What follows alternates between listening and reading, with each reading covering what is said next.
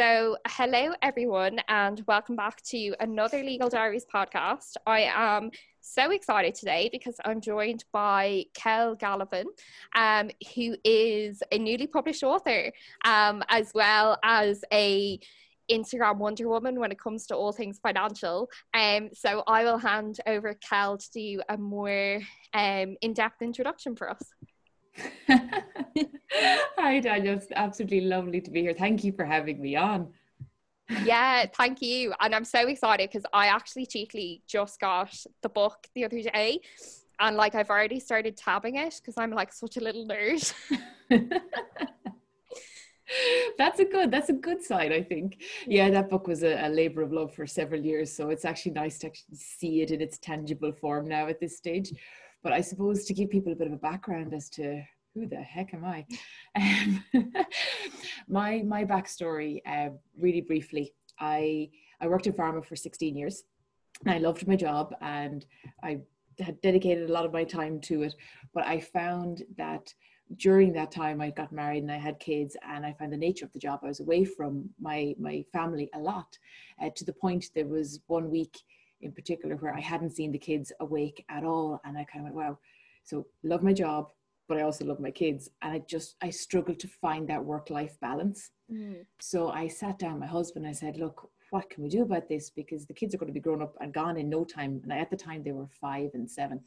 And I just kind of thought, look, no matter what, I could always work, but I could never rewind time.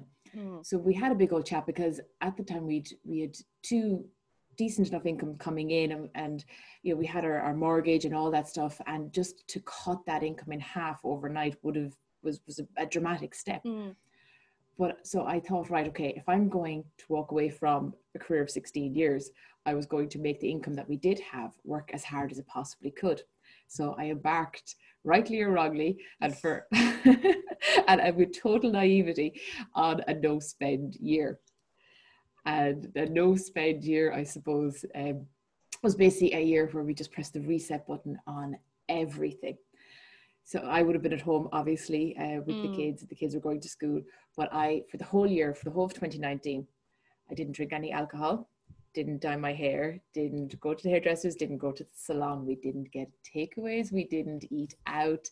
We cut our food budget from what was nearly €200 a week to €100 per week. We cut all our discretionary spending. Basically, you name it, we cut it back to the bare bones for the entire year. Like, that's so impressive, because not only did you have just because I look at it from my kind of point of view, and I'm just kind of myself, like I don't have kids, so to kind of bring a whole family along on a journey like that must have been really challenging, fun at some times, but also really challenging as well. Yeah, because I'd read a few different books on it, like the no spend year. I didn't invent it. Like there have been a few people that did it before, but nobody I could find that dragged kicking and screaming their entire family with them through the whole lot of it. But do you know what?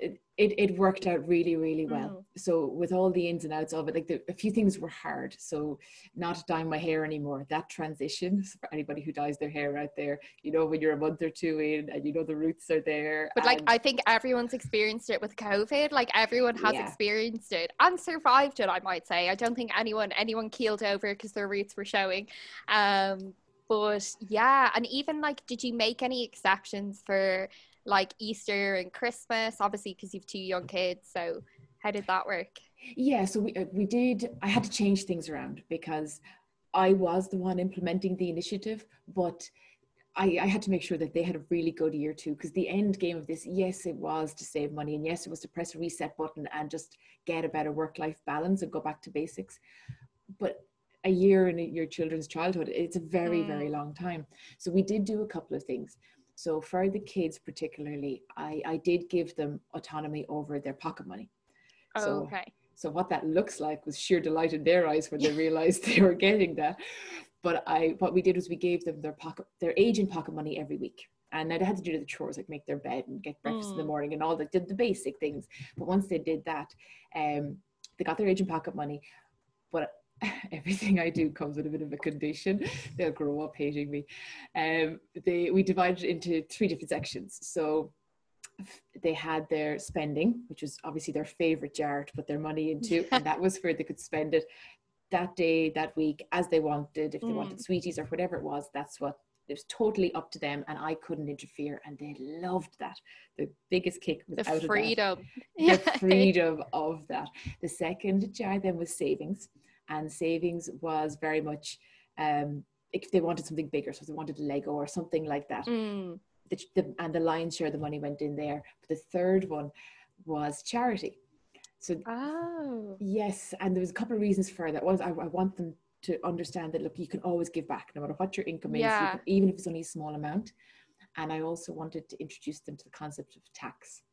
That even though I find that so interesting, like I've seen so many like TikToks and articles online and Instagrams of mums who were kind of doing that, but then when like they did it from when their kid was younger, but then when their kids reached kind of an age, say like 18 or 21 or like a significant kind of milestone age, they would give them back this money, and they didn't realize that they had earned all of this money all the way along just by taxing it, and like, which is such a good thing, because in particularly Irish secondary schools, I learned nothing about tax. Like everything is all self-taught, how it works, and like it should be taught a lot more. Maybe it is with project maths now, but yeah, I didn't learn anything about tax in school. I know, and a lot of us didn't or don't, and even if it is in project maths, not every kid will be taking that. And I will always remember my first paycheck, looking at it going, where is it? Yeah. And I believe it was emergency tax at the time. And I remember thinking, I've worked so hard and I have like, there's practically nothing here. It won't even cover my bills. How do I get my money back? And it was a total shock. And to this day, I still remember that. And I still feel hard done by on the back of it. So I know for anybody starting out, like to understand the concept of, yes, your gross salary is this, but the reality is what you bring home is something different. And it's not necessarily as much as what you thought it would be. I think to be prepared for that, because that is a shock to the system. Because you do, like, the money that comes in, that is the money you have to live off, and that is the money that has to pay for everything in your life, from your rent to your food to your holidays to your pension. Like it all comes out of that one chunk of money. It's so funny though that you say that, because I remember from the age of like 15, 16, I had a part-time job for like years all the way throughout. Like I worked in the same part-time job in my local shop up until third year of university, I'm gonna say. And that was the job that got me my first car. That was the job that kind of did all those things. But I think of like, say I would have worked probably nearly full-time during the summer, and I remember getting like €300 or something, or €400 a week or something. And now I look back and I'm like, what in God's name did I spend that money on? Like, because now I'm like, if I was to get that now, that would be allocated into certain aspects of my life, such as like bills. Like, and in my head, I was like, I had no bills. Like I got like, to build up credit, I got like, I think €1,000 car loan, just like to kind of start my like relationship with the credit union and kind of do all that kind of stuff. But that was only like €30 a week, I think, or something. I look back and I'm like, what did I spend my money on? Like, I can't put my finger on like one kind of solid thing other than my car that came from that. Now it did obviously, like, I put myself through college, so it paid for like aspects of that. But yeah, it's so funny when you don't have, because now my paycheck each week is automatically squared off to things that needs to go on. Whereas when I was a kid, I was like, this is great. Like, this is £300 or £150 that I never thought I was going to get. Yeah, and you're absolutely right there. And it's interesting when you talk about your switching mindset from when you started earning money to now. And the key to the whole thing is, and money's very, it's not clever per se, but it's, if you don't give every euro you earn a job straight off the bat, it disappears off to somebody who will give it a job and make the best of it. Because if it's sitting in your account and you don't have, oh, that's for my mobile, that's for my phone, that's for my broadband. If you don't do that, or, that's for my fun money, that's the one I'm going to earmark for the pair of jeans I'm saving up for, whatever it is. If you don't do that, it just disappears off, and you'll be tired on a Friday night, or you'll be bored on a Saturday afternoon, and it just wanders off and you don't have it Yeah. anymore. And that's where you rock up a couple of years later going, oh, I want to buy a house, but I have absolutely no money for a deposit. But it is because it was never given a job. And that was one of the Yeah. key things I took away from the no spend year. Because I thought before it I was okay with money, but that year forced me to really slow down and think about all the spending, where everything was going. And you just realize all these leaks everywhere. And if you don't become aware of them, if you don't track it, if you don't give your money a job, then you rock up at the end of it and you go, oh, where did it all go? What was all Yeah. that about? Yeah, and like especially like if you think of points in time, because as you get older, like I like you put in say to get tax back on like tuition fees or on like health, or even just you overpay tax and stuff like that. And I find if I don't allocate that money, because that's obviously a surplus in money, that just kind of dwindles away as well. So even one of my friends, her kind of best mindset is if she gets an uplift in work in her pay, she doesn't treat it like an uplift. She just lives off the salary she kind of started with, and whatever Smart the girl. uplift is, just because she never changes her lifestyle to suit a new kind of higher income. So she doesn't kind of know kind of, oh, I can buy that or I can do this. So that just automatically goes in and she just lives on what she's been living on. And I'm so jealous. Like she invests her money and everything, and she's her deposit and everything saved. And I'm like, I'm pretty good with money, and I'm I'm pretty. But then when I was hearing like seeing her putting like investing and stuff down, I was just like, oh, maybe I'll get into that and do that. And there's all these different, like everyone has, and I've now realized that Gen Z, like I'm a millennial, but Gen Z have about 4 different streams of income. And yeah, and we were watching actually a show last week. I don't know if you watched it on RTE, and it was The Way We Were. And it was like, it goes back to like they talked about holidays and how they've changed, shopping and how that's changed in Ireland. And then they talked about the world of work, and they spoke about like when people used to go down to the docks with like no job and just be given work for the day, or that when you entered a job, you entered a job for life. Whereas if I said that Yeah. now to people like, oh, I've worked here for 30 years, they'd be like, why? Like when you can move and you can do this. So there's not that much permanency anymore with like employment and stuff, which kind of scares me a little bit more with money with money stuff. It's you know what, you're so right. We've changed so much in the last few decades, like scarily so, but in a really good way. Because now there isn't the fear of moving jobs, and there would have been before. Because the idea of changing jobs back, and now I'm going to really show my age here, but I remember grown-ups when I was growing up that if you're changing your job, it was what went wrong with the job. Yeah. It wasn't because you were bored and you wanted more, or you wanted a better salary, or you wanted to get into something more interesting or develop yourself more. That didn't necessarily come into it. It was much more about, no, but you have a job. Why are you leaving it? So, but also the educational system has really come on. Mm. We like there's so many more things open to us, and even I remember the very first time I saw an app and a smartphone, and my children. I think this is a funny one. We were in before COVID, a furniture store, and they had this retro phone, and it wasn't even the rotary one that you put your finger in and bring it around. It had the buttons on it, but it had the handle with the roundy wire coming out of it. And my kids they were standing in front of it looking at it, and they were discussing like about this phone.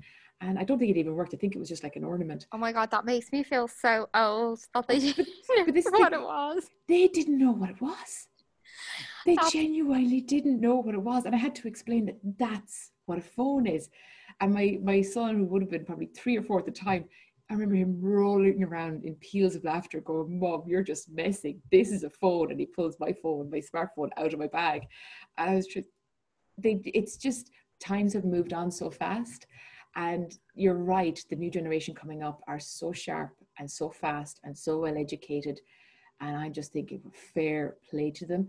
And there is an interest in managing money better, because people are understanding there isn't the job for life. So it's on you. It's that personal responsibility that wouldn't necessarily have been there before at the same level. And I just love seeing it. It is brilliant. yeah.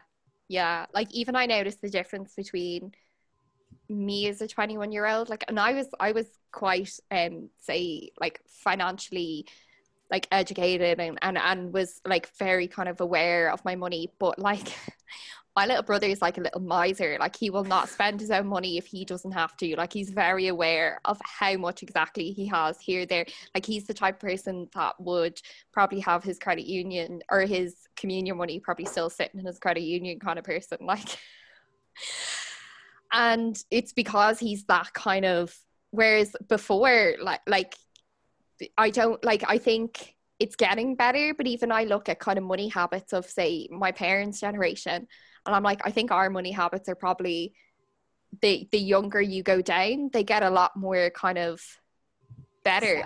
Yeah, and I think it's because, maybe it's because life costs more now or something, or just but yeah, that's super interesting. Yeah, because I worked in a school, and I remember explaining to the kids before that because they were giving out the Wi-Fi, I wasn't working in the house, and I said, girls, I remember when, if my parents woke up at 2 in the morning and they picked up the landline and heard the bleep bleep bleep noise, they came in roaring at me because they knew I was on the internet at 2 a.m. in the morning and I wasn't supposed to.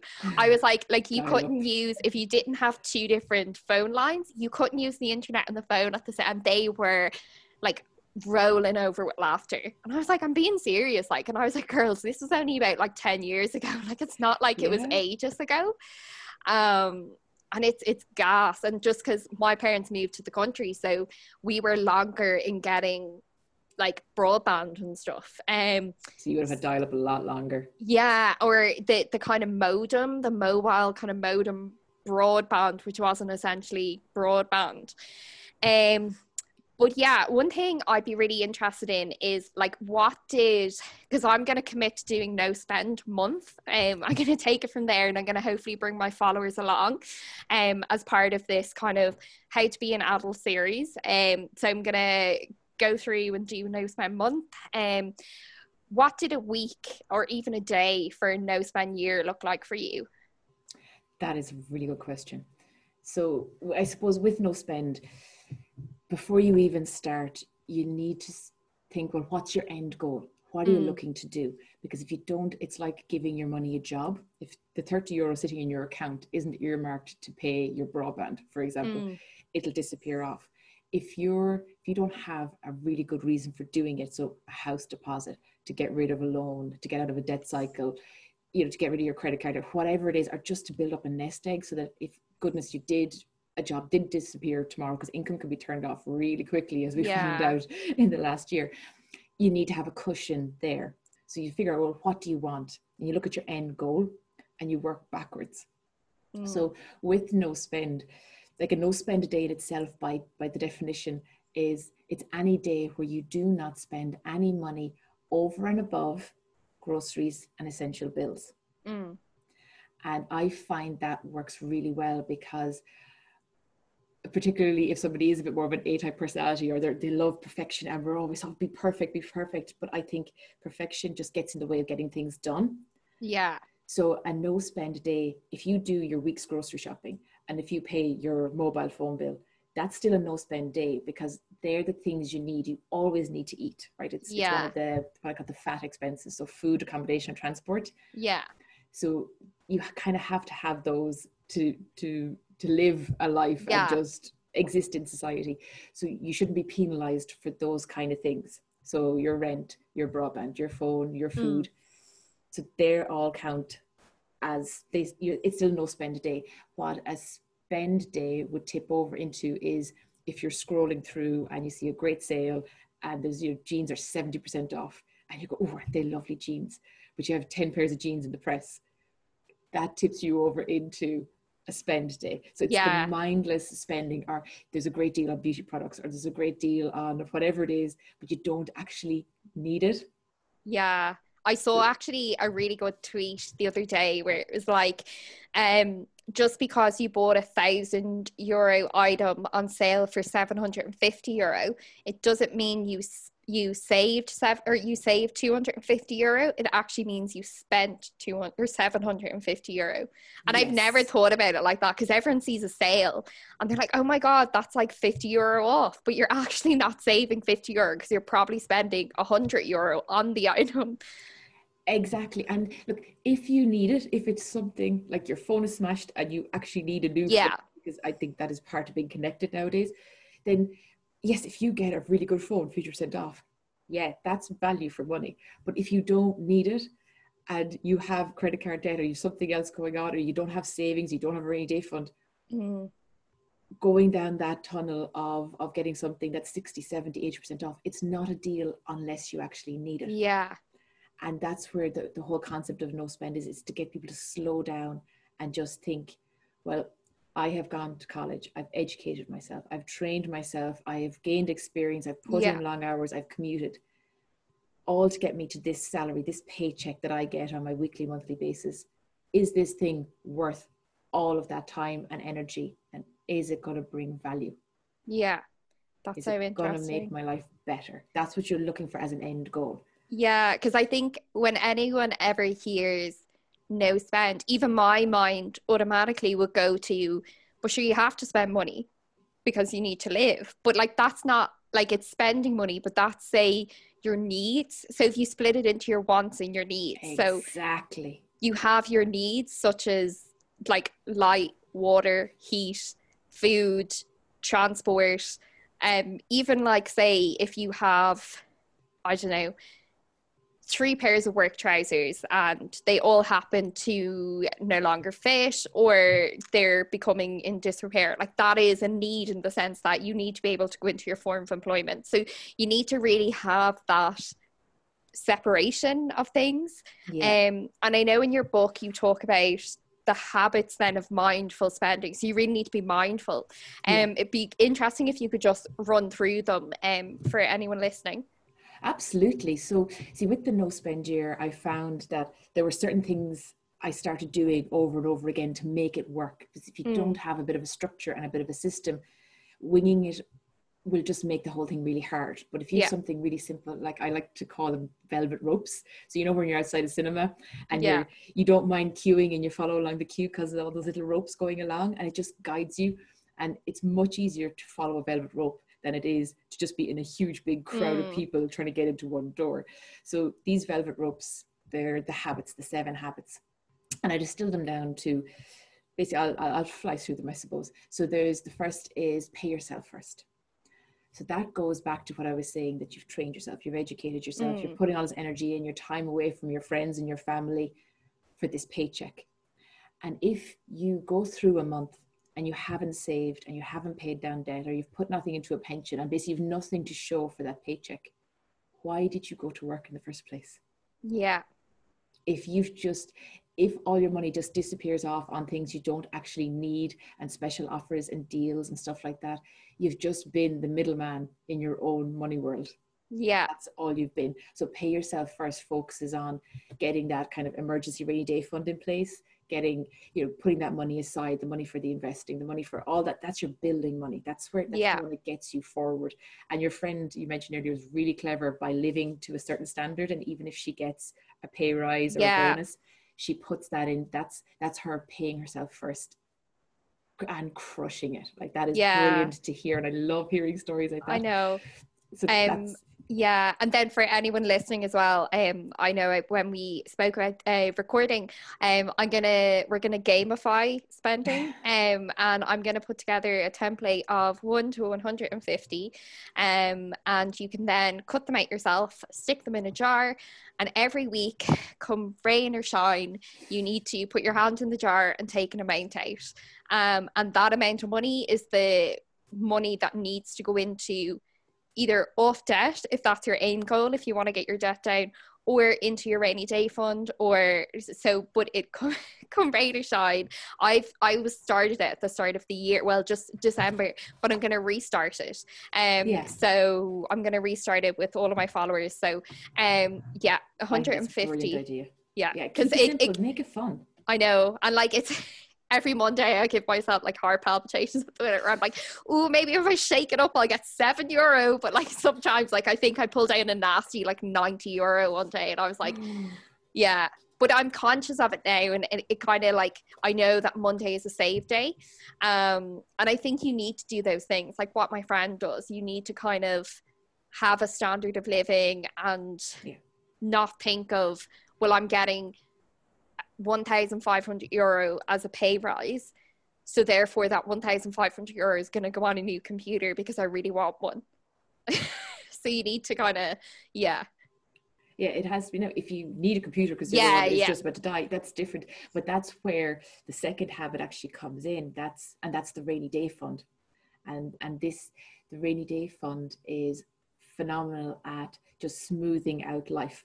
So, those unexpected expenses that always just crop up, like the flat tire, the car expenses are like the bane of like my life. Like, thank God I got a new car like 2 years ago now. But before that I had like my first car, and like just the days that I would have issues with it, and because I was a student I wouldn't have had a rainy day fund, so then I'd probably go for like a week or two being like, okay, I need to put this money aside so I can then put it into my car. Whereas now that I'm older and I've started a rainy day fund, I now see the value of not having to sacrifice the wage that I get paid each week or every 2 weeks. And the stress of that, and the inconvenience of that, and you just having that rainy day fund there just makes everything so much easier, because you can just get it fixed, get on with your life.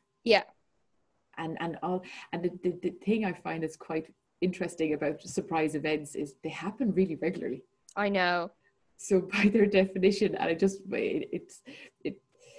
they're not that big a surprise, because at some stage the car will act up. At some stage your stuff will break, the computer will go kaput, the phone will whatever. And it's just having that bit of money, and it doesn't even have to be much, putting aside every week, every month, so that little bit builds up there, and then use it when you need it. And make sure it's only used for the things you've listed it for, not the takeaway or not the... That's the thing. It's like, oh, I've had a really bad week. Sure, I'll dip into my rainy day fund and have a takeaway. It's those kind of bigger, unexpected, but to be expected expenses. Like they're not an everyday kind of expense, but they're going to come up at some point in time. And I think the best way that resonates with me anyway is a rainy day fund, and that's why I like calling it rainy day fund, is we're in Ireland and it's going to rain. You don't know when it's going to rain. You don't know how long it'll last. You don't know how heavy it'll be, but it's going to rain. So be ready for it. And that's the best way I can kind of describe a rainy day fund. And it's once that it's going to rain, your raincoat is there. You get a good sturdy raincoat and you just throw it on you and off you go.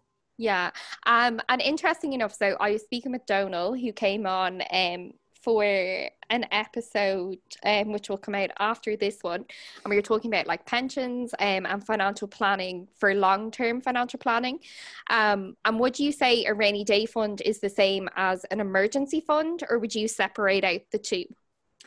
They're interchangeable. I just prefer a rainy day fund because I think, and it's just a pure preference, because I just love the analogy of it's going to rain. It's a regular thing, and just be ready for it. So it's the extra money for the car, it's whatever. Because I know, I do a bit of mentoring, and sometimes an emergency fund, people are nearly, if the car did break down, they're stressing themselves out because they don't want to touch their emergency fund. It's not an emergency. But the thing is, that's what it's there for. Because because the separation he was giving is that your emergency fund would be an emergency, you got let go from your job. So in COVID times, if you got let go from your job, that you would have a month worth of salary or something, or 2 months or 3 months set aside. So you didn't go into that all hell panic mode that a lot of people probably did at COVID time, because a lot of people were working kind of irregular work as well, because a lot of the industries that closed were that kind of service industries. And no, he is right. So with the rainy day fund, and I go into it in the book and stuff, I would include, if you lost your job. So it's basically there's a work through that you do of, well, what could go wrong in my life, and depending on where you are, for some people it could be a very small rainy day fund, because if you don't drive and you're at home and your expenses are quite low, so it's just your phone, your laptop, and a few things, you probably won't need as much as somebody who's married with a mortgage and a car and all the extra things that go along with it. so a rainy day fund is very much dependent on where you are in your life, and you just adjust it as you move on. Yeah. That's the rainy day fund side of things. But the third one is the mindful cash flow. So it's basically your budget. Yeah. Because one of the big things is, if you don't know where you are, how can you know where you're going? Yeah. And even if you feel that you're good with money, until you write it down in black and white or on an Excel document or whatever it is, and track it and just see, that's when it becomes really clear of where your strong points are and where your not so strong points are. And you'll see the patterns coming up. And it makes it, with that, it also makes it much easier to see, well, I've put money in my rainy day fund. I see that I paid myself first there. And it also helps that if you have a tendency to, I don't know, whatever your weakness is, be it, I'm going to pick on takeaways and coffee and clothes and all those easy things that are easy to pick on. And if you see that you're spending more in those categories and not putting much into savings, you go, oof, okay, well, maybe I'll just focus a bit more on, cutting back on that. Not entirely, because you still have to live as well, but just cutting back and putting a little bit more towards actually building a bit of security, so that if this pandemic keeps going on, or if there is a job loss, you've something there to lean on.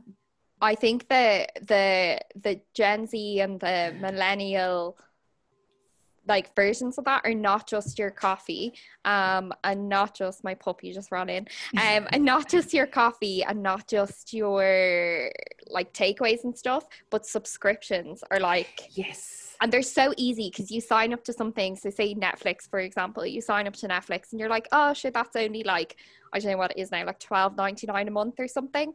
But then if you then go on to Prime and you sign up and you're like, that's only $7.99 a month. And then you've an Audible subscription. So it keeps like kind of ticking on. So yeah, I'm going to this weekend do an audit of all of my subscriptions. Yeah. Because I just need to kind of, and I'm going to see, yes, I have this. Do I get value for it? Is there any way that I can, because I know with Audible, for anyone listening, if you've gone through kind of a phase of getting credits each month, so you pay your $9.99 or whatever it is for your Audible subscription, you obviously get a credit a month.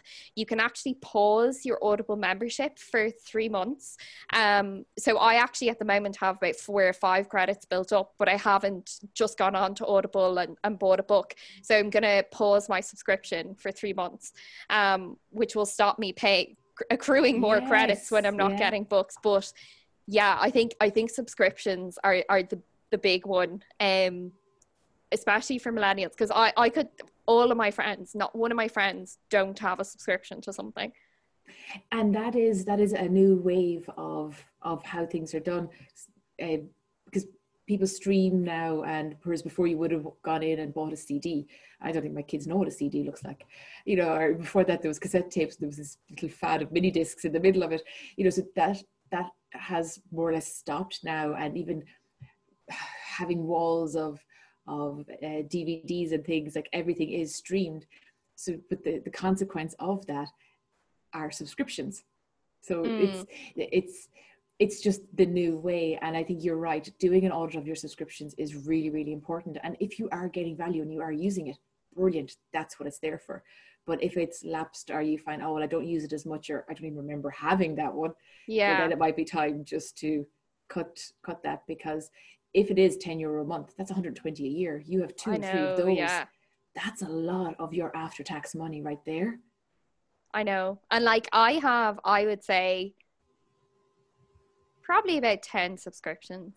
Now, about 4 or 5 of them are kind of business related ones. So they're kind of different things I would use for like scheduling and different kind of website things. So I don't feel as bad there. But I would definitely and I have kind of split them in the sense that my boyfriend has the Netflix subscription, I have the Prime subscription, so we're not both having kind of 2 different accounts and stuff like that. And then we have a family kind of account for another kind of streaming service. But yeah, everything's just becoming so smart now. Like you've smart TVs where you can just watch Netflix straight away. So yeah, it's just like I'll definitely keep you in the loop when I get a final tally on how many subscriptions I have. I'd love to know. Do tell me. Oh, absolutely do tell me. Yeah, because I'm going to bear all in February, because some people are like, oh, well, she definitely has everything together. But I guarantee you I've about like 10 to 15 subscriptions to things. And even if you think gym membership, like, are you using it? And that's the thing. It's subscriptions are brilliant, right? Because usually the value that comes from them is huge, only if you're using it. And I know for doing an audit, what I find handy is actually I often just print off my bank statement, and I will get the Rob highlighters and from the kids, and I will go through and have the green highlighter, so that's fine. So that's your whatever, they're the good ones you're keeping, and then you'll have your amber, your orange highlighter going, I don't know yet, I'll have a think about that, review it in a month or so. And then your red ones going, what was I thinking? Yeah. Or what even is that line item right there? And you'll be surprised at how quickly you can spring clean that out. And yeah, it's and you probably will know a lot more about this, because by law, don't you have, it has to be fairly straightforward to unsubscribe from something, doesn't it? Yeah, no, it is fairly. And the thing is as well, like, one of the big things people get trapped in as well is maybe 3 months ago you signed up for a month free membership to something and never remembered to cancel it. So I now automatically set a reminder on my phone for the day before a subscription runs out. And then I know whether or not I want to go on and cancel it or to kind of keep it. But that's another thing, like, people will have these just rolling subscriptions that they were like, oh yeah, I subscribed to that, but I'm actually paying for it now. Yeah, and it is, I think it's a refreshing exercise, because not only will you be decluttering your bank statement, but you're going to have extra cash for nothing. Yeah You're right there, and that's a lovely boost. And I know for somebody who's struggling to save at the moment, if you just put the value of that subscription into your savings each month, you're not going to miss it, because you didn't have it, because you didn't even realize you're paying it out quite often. Yeah. You know, and if you're not getting the benefit of that subscription, just put that amount into your savings. And that's the kind of snowballing thing that will build, particularly if you have 2 or 3 of them that you get rid of. Because that's €20 a month, multiply that by a year, like that's a lot of money. Yeah, and like even this year, like people became their at-home baristas and stuff. So people that might have spent 10 to 20 euro on coffee and teas and even eating out for lunch are now being forced to kind of eat out at home or eat at home.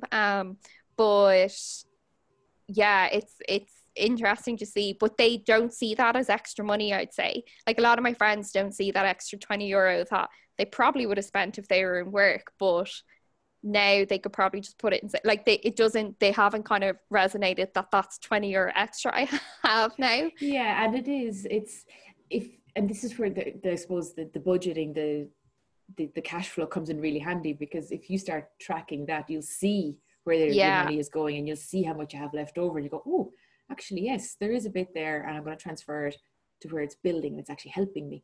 But that is anybody who isn't budgeting out there, guys. And I know it has negative connotations, but trust me, once you start doing it, it becomes a game, it becomes fun, and you can actually see your money growing and your debt going down. And that is a pleasurable thing to look at.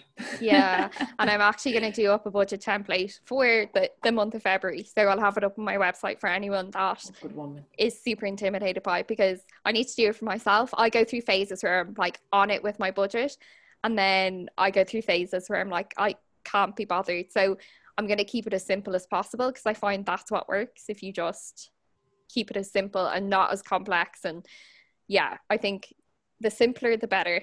Absolutely, the simpler the better. And I don't, we were kind of talking about the no spend year earlier, but the end result of the no spend year, and it was just simple things. It was just loads of small, tiny decisions. Okay, we're not getting a takeaway tonight, or we'll have junk food Friday at home, because I do believe you still have to have fun, right? You can't be super good all the time. But all those little things, and even when we went on holidays, we're just much more careful and all that. We ended up cutting our outgoings by over €27,000. That's absolutely insane. And it was just loads of small things that just added up. And I wouldn't have seen myself as an excessive spender, but life happens, and you kind of go, oh, look, there's 20 quid here, there's 40 quid here.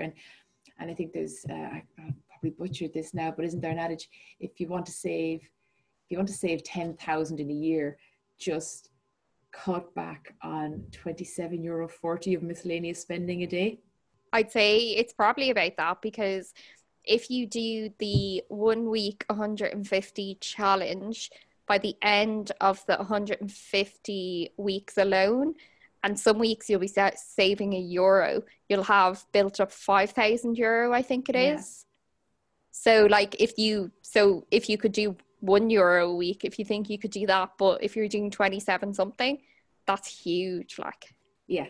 And that's where the big numbers come from. All those big numbers are originally made up of tiny little ones and twos and fives and tens, and they yeah, grow up to be bigger numbers. And if you can learn to manage the smaller numbers early, the bigger numbers aren't daunting. They're just the next step, and that's when you really start making tracks. yeah. And like, what was your, just before we kind of cover the last few of the habits, what was your goal for your no spend year? Because I know that's the big thing you talk about, is have something to work towards. Yes. So I I did a manifesto for myself at the beginning of the year. And even though I didn't have an exact number at the Mm, end, the manifesto, I said I was going to cut my grocery budget in half. And I did. We brought it from just under €10,000 to 4,900 and something for the that's year. insane. Yeah, that's, I said we'd cut our discretionary spending by 40%. We ended up cutting it by over 50% in the end. So that's like just, now, to be fair, that clothes and eating out back Yeah, when you could eat out and stuff, and our holiday as well. So our holiday, we went to the exact same place, same accommodation, same everything, and it cost us half on the no spend year than what it did on the spend year. And it was purely because we just weren't eating out as much. It was self-catering. You know, we cooked at yeah, cooked home, at we home. made our Yeah, coffees at home, and it cost us half, which was like, wow, I didn't think that would happen. So the manifesto, it was, once I kept by the rules, yeah. and that was the end goal, to see what would come out the other side. And the it worked out that, yeah, once you include tax and stuff, it was the equivalent of kind of a 37 to 40k salary is what we cut. That's insane. Like, and to do it, like, I think of myself, like, I definitely wouldn't do that. Just 'cause it's just one income here, but it's insane to think that you managed to do it, not only because doing it yourself is probably a lot easier than doing it with yourself and a partner. Doing it with yourself and a partner is a lot easier than doing it with yourself, your partner, and your The children. kids, yeah. So the fact that you cut back that much with not just kids, but younger kids, so would have kind of more needs, and you don't want to deprive them of anything, as you said. So you had those kind of things that you implemented, like their pocket money and stuff, and you did the junk food Fridays, and they still got their holiday. So you still had those kind of family moments, and so it wasn't as if you kind of all lived a deprived year at home. No, not, and that was one of the key things though. And that's where when people hear no spend year, all sorts of ideas come into your head. But I wanted it to be a really good year for the kids. Yeah, And to be fair, we had actually a brilliant year because we spent so much time outside, and we did so much yeah, hiking. We saw so much more of Ireland, and we saw, and not once were any of us ill. And I don't know if that was the change in diet, because there was less processed foods, and we weren't like, our diet did get better, but like nobody was. And my son would have always ended up at the doctor at some stage. He would be prone to having chest and things. Not one sniffle, not one anything. And I don't know if it was luck or just more yeah, outdoorsy or what it was. But also, I suppose there was a lot of play dates, and we would have had friends over for dinner and things like that. They would have had kids. So there was a great social buzz. And yeah, but I am conscious of the fact it's not as easy to do that now. But we had a brilliant year, and yeah, I met so many great people during the year, and the relationships I had with others got better because I was able to slow down and give them the time. And it was a brilliant year that stood to us. And even when it was over, we still stuck to a lot of the habits. mm, So I still kept a decent grocery budget. Now I did bring back alcohol a little bit, so I will have a glass of wine and stuff now. That did sneak back in, but I still don't dye my hair. I quite enjoy not dyeing my hair, even though I'm going grey, and I probably get funny looks. And the kids think I look like Cruella de Vil because of a big old grey stripe at the front. But the habits that have still stood, and we're in the third year now. So it was 2019, 2020 is gone. We're in 2021. I'm still doing them, and because they feel comfortable, they feel good, yeah. and life is pretty all right. Yeah, and there's loads of things you can do because because I do love to get my nails done every so often. Yeah. And during COVID, I was just really sad that I couldn't go in, and they cost between 20 and 30 euro to get like a shellac or gelish or whatever. And I was like, I'm gonna just buy a lamp. I was like, it can't be that hard, and buy some like of the nail polish, so the Yes, foundation, yes. the polish, and the top coat. And the last 4 times I've done my nails, I've just done them myself, and I've made back the money I would have spent, say, purchasing the items Yeah. after like two. So I think altogether it was like 60 euro. So I made back the money essentially, because it would have been 30 euro to get my nails done twice, or 30 euro to get it done each time. Twice would have cost me 60. And now Yes. I've done them like 4 or 5 times, and it's really simple. So like It's self-care can be done at home. And I know it is a treat for some. If somebody really, really likes that, the whole experience of it, just build it into your budget. Build in a bit of yeah, fun money that you have that. But if it's not something, if it's something you kind of just do out of habit because you like to have nice nails, but then doing them at home yourself is a really good option. And you have the convenience of doing them at home. Just throw on a yeah, bit of TV, chill out, do your nails, and just have some downtime.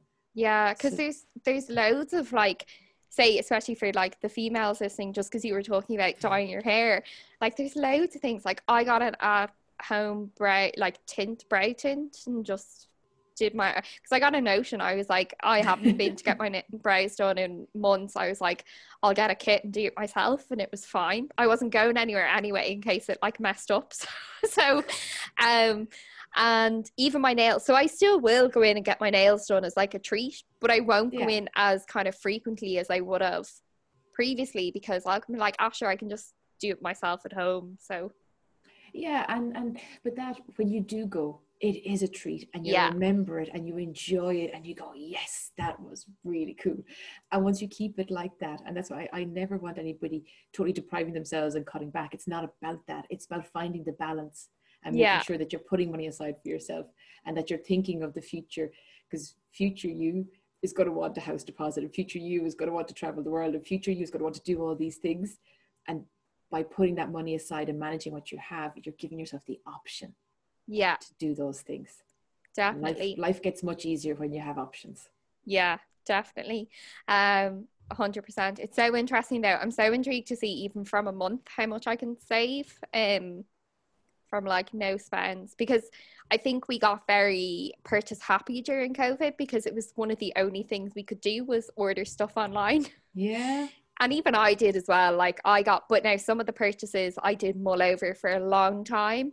But I bought stuff that I probably wouldn't have bought if it hadn't have been for COVID.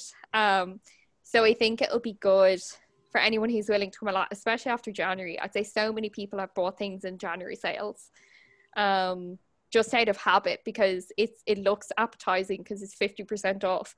But do you Yeah. really need another pair of jeans or a cardigan? Or yeah.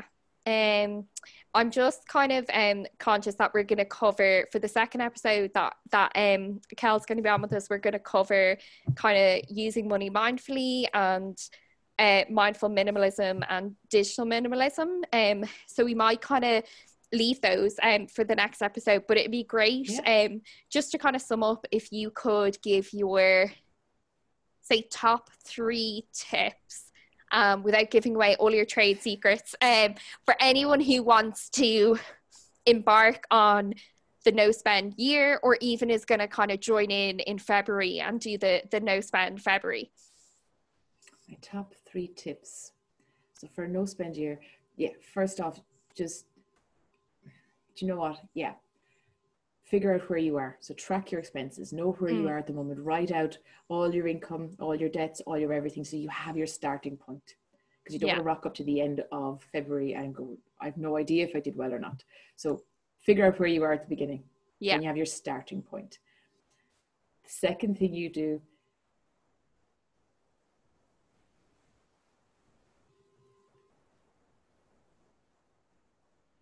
try to put these in the right order now. no, you're good. I My edited head. audio anyway, Yeah, so take no, your deal. time. Yeah, So give me a second with this and I'll do a little 3 2. So yes, figure out where you're starting. best reduce spend. Okay. Okay. We're back in the room. Okay. Yeah. So the second thing that I would recommend is figure out approximately how much you would like to save. Set yourself that little goal, that little target, and do a little chart, like you'd see those little thermometers. Or the little star charts in school. Yeah. It doesn't matter what age you are. We're all still kids at heart and seeing something. So give yourself a little star chart. And the other thing as well is if you have a bad day and if you fall off the wagon and if things don't go according to plan, so what? Get back up again, dust yourself off, fix your crown, whatever you need to do, and start again the next day. Because perfection is not necessary here. Yeah. What you need to do is build up the resilience and get to the end of the month as best you can. Because when it comes to dealing with money, and particularly if you're new to dealing with money, you need to build it up like muscle memory. Yeah. Nobody does a couch to 5K in one day, and nobody does it right in one day. Yeah. And it's the same with money. And it's one of those things you just need to fine tune all the time, like a piano. The best piano in the world needs to be tuned every couple of months. So just be kind to yourself, be realistic with yourself, and just take it step by step by step, and you'll fly through it, and you'll come out the other side, and you'll be delighted with yourself. Yeah. You'll be so and like, as you said, like, even though you did the year with the family, like a lot of the things stuck because after the year you came to a realization that you don't need to spend as much as you are in groceries. Like, actually hilarious that you say groceries, because after the doctor today, I went to go get groceries for my mum, and like everything together was like €164. And when we came home and I was unpacking everything, me and my mum were like, why did we buy so much food? Like, how are we going to eat all this food? Why have we got and we're pretty good at because the bigger supermarket beside the doctor's, we can't go near because of COVID. So it's out of our kind of 5 kilometer, but because we had a reason to go over, we decided to go to the bigger one. But yeah, it's just, and I'd say a lot of people are doing that, like they're buying in excess. But when we came home and we had it out on the kitchen island to pack away, we were like what are we doing? Like I'm doing Veganuary at the moment, and I'm very conscious of the supermarket down the road from me. The local one doesn't have many vegan options. Yeah. So I was like, oh, I need to stock up on a good few things for the freezer, and I have like a whole shelf in the freezer now of vegan food. The good thing is it's in the freezer, and like I do love all the food I got, so like it'll be a thing that a habit I'll continue on into kind of February onwards. But yeah, when you kind of bring it and you put it all out, you do a big kind of think of, do I need all of this stuff? Yeah. And would you have like meal planned, or how did you kind of cut your grocery budget out? That I could actually write another book on, purely on the groceries. There's so much in it. But no, the biggest thing when it comes to groceries, and everything you said, Danielle, is right. It's one of our main outlets at the moment when it comes to spending money, and it's also something you can't avoid. You have to eat, so it's easy to justify loads and loads of purchases. Yeah. So I suppose the best way, and it took me a while to get this into place, and that is I work backwards with my shopping. I work backwards from a food waste perspective. Oh, okay. So what I do is I start off with, okay, I want to avoid as much going into the recycling bin or the composting bin as possible. And because I know there's about 30% of our food ends up in the landfill basically every year. And if you can even cut your food bill back by 30%, that's a huge amount. So when you're putting your grocery list together, most of your grocery prep happens before you even get into the shop. So you start off by going to your fridge first, and you start shopping your fridge. This is where the meal planning starts. You look at your fridge and you go, okay, what do I have here that could start a meal? And you write down a few things, a few ideas, like pizza, carbonara, paella, whatever you want. And you get the semblance of a couple of meals. And then you go to your freezer and you look in your freezer and you go, okay, because that's like your treasure trove. We buy stuff, we put it in there, and it never comes back out again. So you go to your freezer and you look, okay, well, what can I add what's in the fridge to the dishes that I'm thinking of already? And you build that up. And from there, you go to your cupboards and you see what staples you have. And by that stage, before you've done anything else, you already have 2, 3, 4, 5 meals at the bulk of them. And you might just be missing the veg or the fruit or whatever, or the milk or the bread. So that's where you've the bulk of your meal plan there. The other thing I do is I have a whiteboard in my kitchen, and everybody writes on this whiteboard. So if shampoo is running low, or if toothpaste is running low, or if salt is running low, or whatever it is, whoever has noticed it will write it up on the board. So when I have my list done, after going to the fridge, going to the freezer, going to the presses, you look at the whiteboard. That'll give you your staples that you're running low on. Yeah. And very little else needs to be added to your list to have a full meal plan, add everything that you need for the week. Yeah. And that's how we basically do it.